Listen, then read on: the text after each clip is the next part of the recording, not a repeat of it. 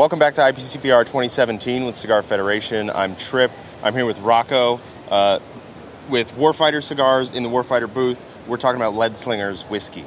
Tell us a little bit about the story behind Lead Slingers. 8 of us decided we wanted to start our own whiskey. We were tired of drinking everyone else's brands. You know, we're big whiskey drinkers. And so we put the money we made from another business, Article 15 Clothing, into whiskey. And currently we're in 11 different states. It's doing well. It's got a good taste. We have the rye, the rum, and also the cinnamon whiskey. And so all of these here have been able to complement the Warfighter tobacco cigars pretty well. So awesome. Where can we find more information about whether it's available in our area? Maybe get some. LeadSlingersWhiskey.com as well as Facebook. We do a lot of social media, so if you have an Instagram, if you have a Facebook, go ahead and check out Lead Slingers Whiskey. You'll find us there. We'll post wherever we need. If you're looking for it near you, go ahead and message us, and we'll take care of that as well. Awesome. Thank you for your time, and thank you for your service, Rocco. Thank you.